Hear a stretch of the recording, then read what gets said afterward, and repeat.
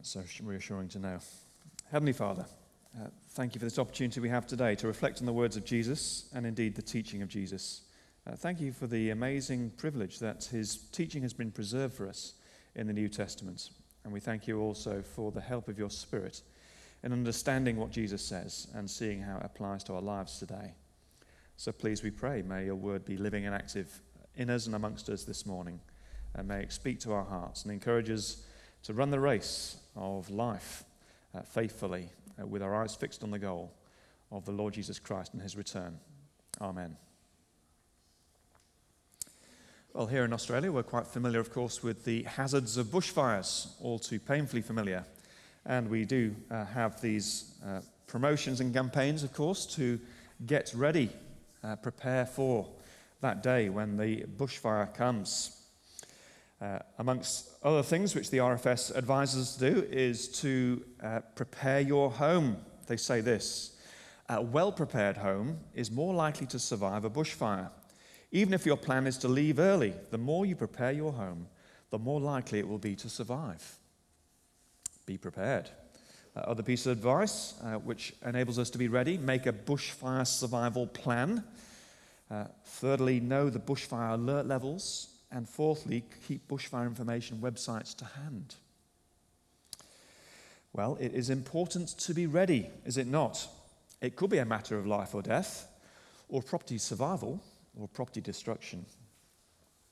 Well, being ready is the repeated call of this passage today. Did you notice? Verse 35, be dressed and ready for service. Verse 38. It will be good for those servants whose masters find them ready. Verse 40, you must also be ready. Of course, it's not to be ready for a bushfire, but something far more significant, the return of the Lord Jesus Christ. How much more important to be ready for the return of Christ, because that is a matter of eternal life and eternal death. It's the difference between grievous loss and ginormous benefit.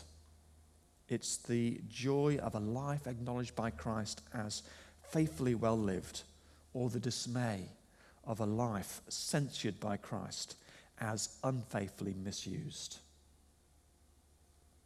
Jesus repeatedly challenged people to be ready for his return. Now, his favorite teaching tool was a story of a master going away and leaving servants in charge. And the climax of the story was, of course, the unexpected return of the master. But time and time again, in these stories that Jesus told, he chose a certain time of day for when the master returns. Do you know when that is?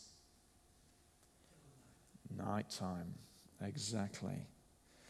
We can see it here in this passage. In verse 36, he talks of keeping your lamps burning, which is, of course, a necessity at night time. Verse 38, more specifically, he warns that the master may return in the second or third watch of the night. Here's the question: why does Jesus repeatedly have the masters in his stories returning in the night? Well, as I look at some of you now, his teaching point is becoming even clearer to me. It's the danger of becoming sleepy. Jesus is warning us of the real danger of becoming sleepy Christians. What happens when we become sleepy? We start to lose touch with reality. Our eyelids start to get heavy, and we start to drift away into another world. Now, of course, the RTA is constantly reminding us of the danger of sleepiness while driving. Driver reviver. Take a break. Don't fall asleep at the wheel.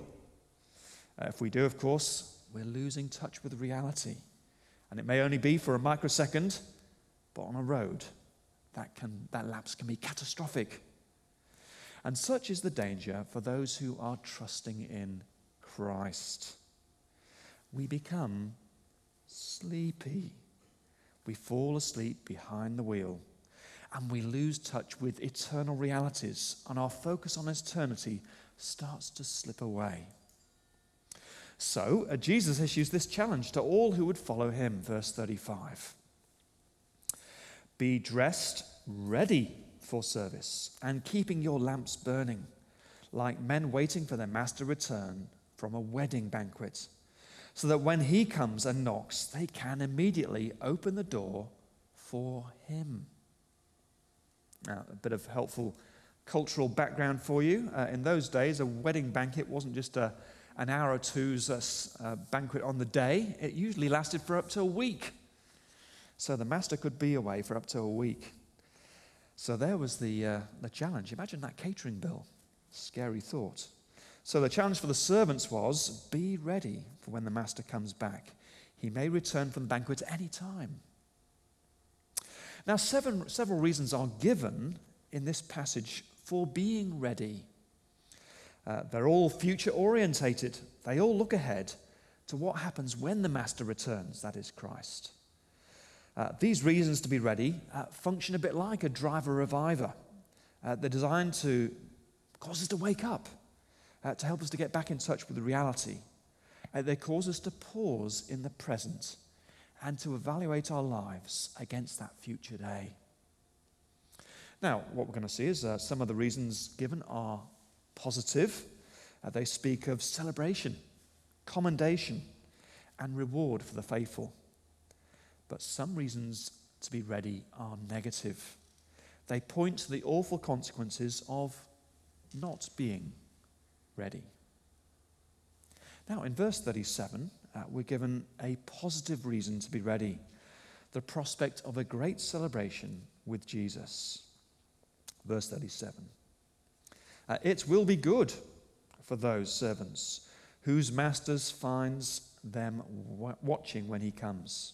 I tell you the truth, he will dress himself to serve, will have them recline at the table, and will come and wait on them.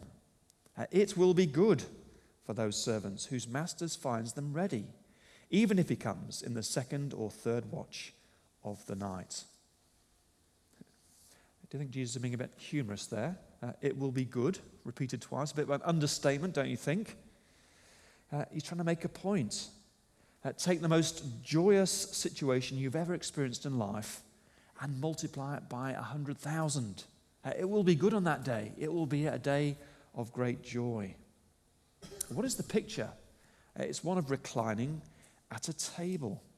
It's a picture of celebration. When Jesus returns, the work will be over. For those who are ready, it'll be a time to feast. When Jesus returns, the waiting will be over. The time for faithful service in his absence will have passed. This meal idea conveys the sense of rich fellowship together with Jesus, and it is a heartwarming prospect. But did you notice the big surprise? The master serves the servants. What? The Almighty Creator humbly serving the creature? It sounds utterly bizarre. But then, of course, that is the nature of the gospel we believe. It's the shock of Jesus serving his disciples as he washes their feet. It's the shock of Jesus serving us by sacrificing his life. On that final day when Jesus returns, at the great feast of the kingdom, Jesus will serve us. You see, this is the counterintuitive wonder of the gospel. Jesus is the servant king. Nobody really could ever make this up, could they? It is the gospel. It is God's thinking and God's plan. So, what we see next is that being ready is not easy because it requires constant vigilance. For the date and hour of Christ's return is unknown. It will come at a time when we least expect. Verse 39. But understand this. If the owner of the house had known at what hour the thief was coming, he would not have let his house be broken into. You also must be ready, because the Son of Man will come at an hour when you do not expect him. Constant vigilance is difficult. It is easy to become sleepy Christians. The change of metaphor from master to a thief introduced this possibility of loss and regret. It catches Peter's attention. Hang on, Jesus, who are you talking about? Look at verse 41. Peter asked, Lord, are you telling this parable to us or to everyone? Now, that's a good question. And from what follows, it becomes evident that Jesus is talking to those who say that they follow him. Of course, the most fundamental aspect of being ready for Jesus is to have placed our trust in Jesus. If we haven't made our peace with God through Christ now, we will be banished from God when Christ returns. But it seems that here, Jesus is now addressing those who claim to be trusting him and following him. Notice that the theme of stewardship is expanded and evaluated. And of course we know, don't we? Christians are stewards who are called to live faithfully in Christ's absence as they wait for his return. So I think we can say Jesus is addressing those who would see themselves as Christians. Specifically, he's not talking to humanity generally. And what we're going to see is this. 4 different types of Christians are presented. And for each, the final outcome of their stewardship, whether faithful or unfaithful, is explored. So firstly, we see the consistently faithful. Verse 42. The Lord answered, "Who then is the faithful and wise manager, whom the master puts in charge of his servants to give them their food allowance at the proper time? It will be good for that servant whom the master finds doing so when he returns." Well, at the very least, clearly this would apply to Christian leaders who have been entrusted with the responsibility to look after God's people. However, it doesn't stop there. For we know that every follower of Jesus has been entrusted with the gospel and with gifts, with time and with talents, with resources and with responsibilities. And on Christ's return, Christians who have lived lives of faithful service and love will be rewarded. The image is one of promotion. Look at verse 44. "I tell you the truth. He will be put him in charge of all his possessions." When I read this, my mind goes to the parable of the 10 minas, where the faithful servant is put in charge of whole cities on his master's return. We don't know exactly what this means, but in the new creation, it seems that those who have been faithful will be rewarded with greater honor and greater responsibilities. But Jesus then moves on to give a second scenario that is dramatically different to the first. If the first was the consistently faithful servant, we now see the totally unfaithful servant. This is the servant who does the absolute opposite of what his master has commanded. Verse 45. "But suppose the servant says to himself, 'My master is taking a long time in coming.' And he then begins to beat the men servants and the maid servants, and to eat and to drink and to get drunk." There is a long delay in the return of the master. And of course we can relate to that. It's been 2,000 years already. And this servant seems to start well, but because of the long delay, he starts to lose touch with reality. He becomes sleepy. He lives for the moment, and he loses sight of the master's return, and he grows cavalier. This wasn't his behavior all along, but there comes a point where, because of the delay, his behavior deteriorates. Jesus actually says he then begins to beat the men servants. Instead of caring for others, he abuses others. Rather than being a good steward of the resources entrusted to him by using them to serve others, he squanders them on himself. And yet, of course, his master does return. And he returns at an unexpected hour, just like the thief. And when he does, rather than reward, there is severe judgment. Verse 46. the master of that servant will come on a day when he does not expect him, and at an hour he is not aware of. He will cut him to pieces and assign him a place with the unbelievers. This person had seemed to be a true servant of Christ, yet his conduct said otherwise. He had no desire to do the master's will. In fact, he desired and decided to do the very opposite. For this servant, it seems there was no heart reality. And on Christ's return, his true colors are revealed, and his true identity is declared. He is assigned a place with the unbelievers. Sadly, we see plenty of examples of people who claim to be Christians going rogue. Some are in positions of Christian leadership, but their day of reckoning will come. Jesus then goes on to elaborate two other degrees of stewardly unfaithfulness. Thirdly, the disobedient with knowledge. This servant is a poor steward through willful inactivity. He knows what his master wants him to do, and yet he just doesn't do it. He is disobedient with knowledge. Look at verse 47.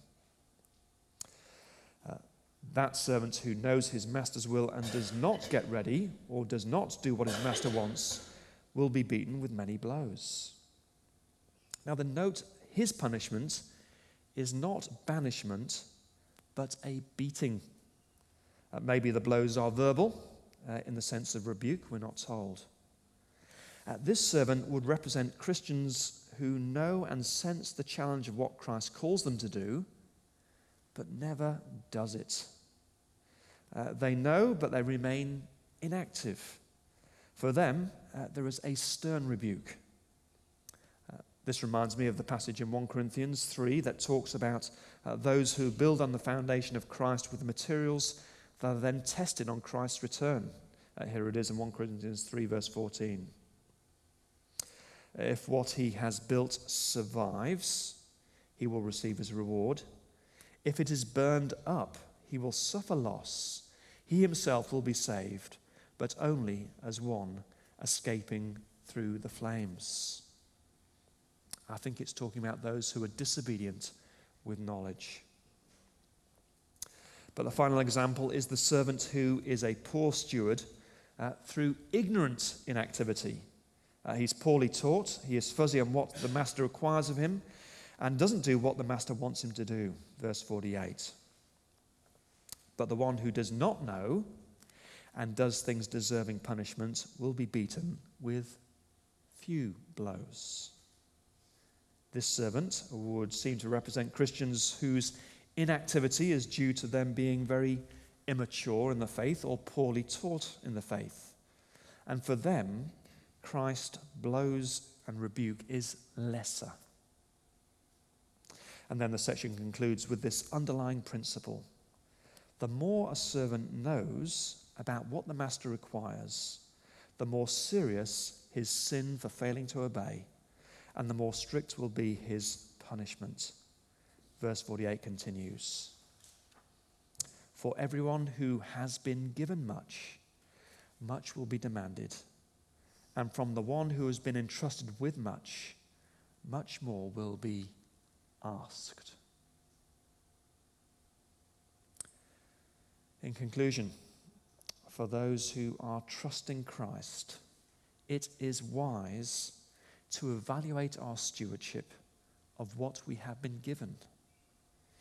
How am I being trustworthy with the gospel Bible teaching that I've been given? Because I've been given so much. How am I utilizing the gifts and abilities that I have been given in the service and love of others? How am I using my time and resources that I've been given for the kingdom of God? At the end of the day, I think we are all in the same boat, aren't we? Much has been given to us, and therefore much will be required of us. As we've seen in previous weeks in Luke, will we use our wealth to care for the needy?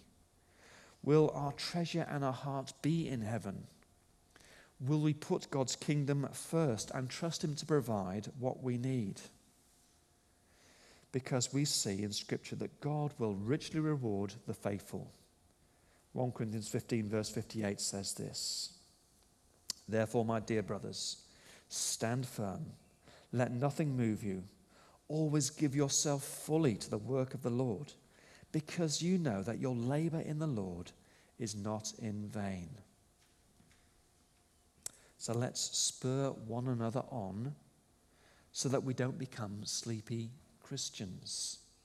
Let's talk together about how we can encourage each other to live in the light of these eternal realities.